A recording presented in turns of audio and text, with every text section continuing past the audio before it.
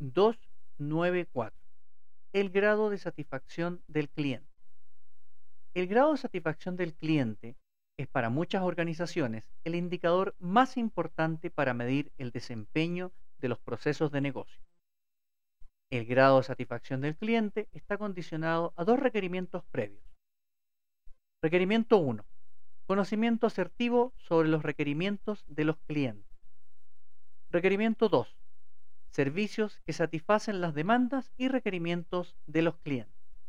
Para cumplir con estos requerimientos, se deben primero captar y entender los problemas, las demandas, los objetivos, las intenciones y los deseos de los clientes. La responsabilidad de esta tarea recae primero en marketing y luego en el proceso de planificación de productos y servicios.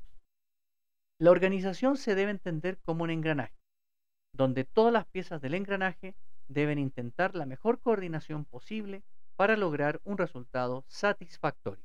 Ha de entenderse que ninguno de los factores críticos, sean estos satisfacción de cliente, calidad, tiempos de entrega o costos, son independientes.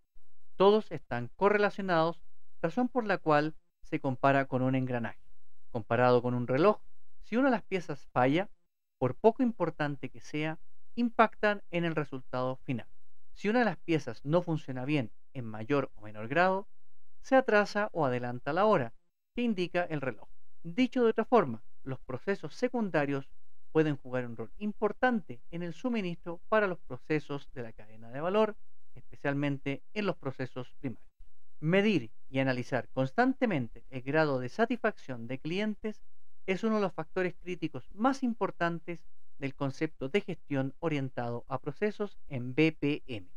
Mediciones periódicas pueden dar algunos indicios de debilidades de los servicios que entrega la organización, pero la eficacia se logra al incluir una medición continua del rendimiento de los procesos en operaciones y por las acciones que se toman a partir de las mediciones y análisis efectuados.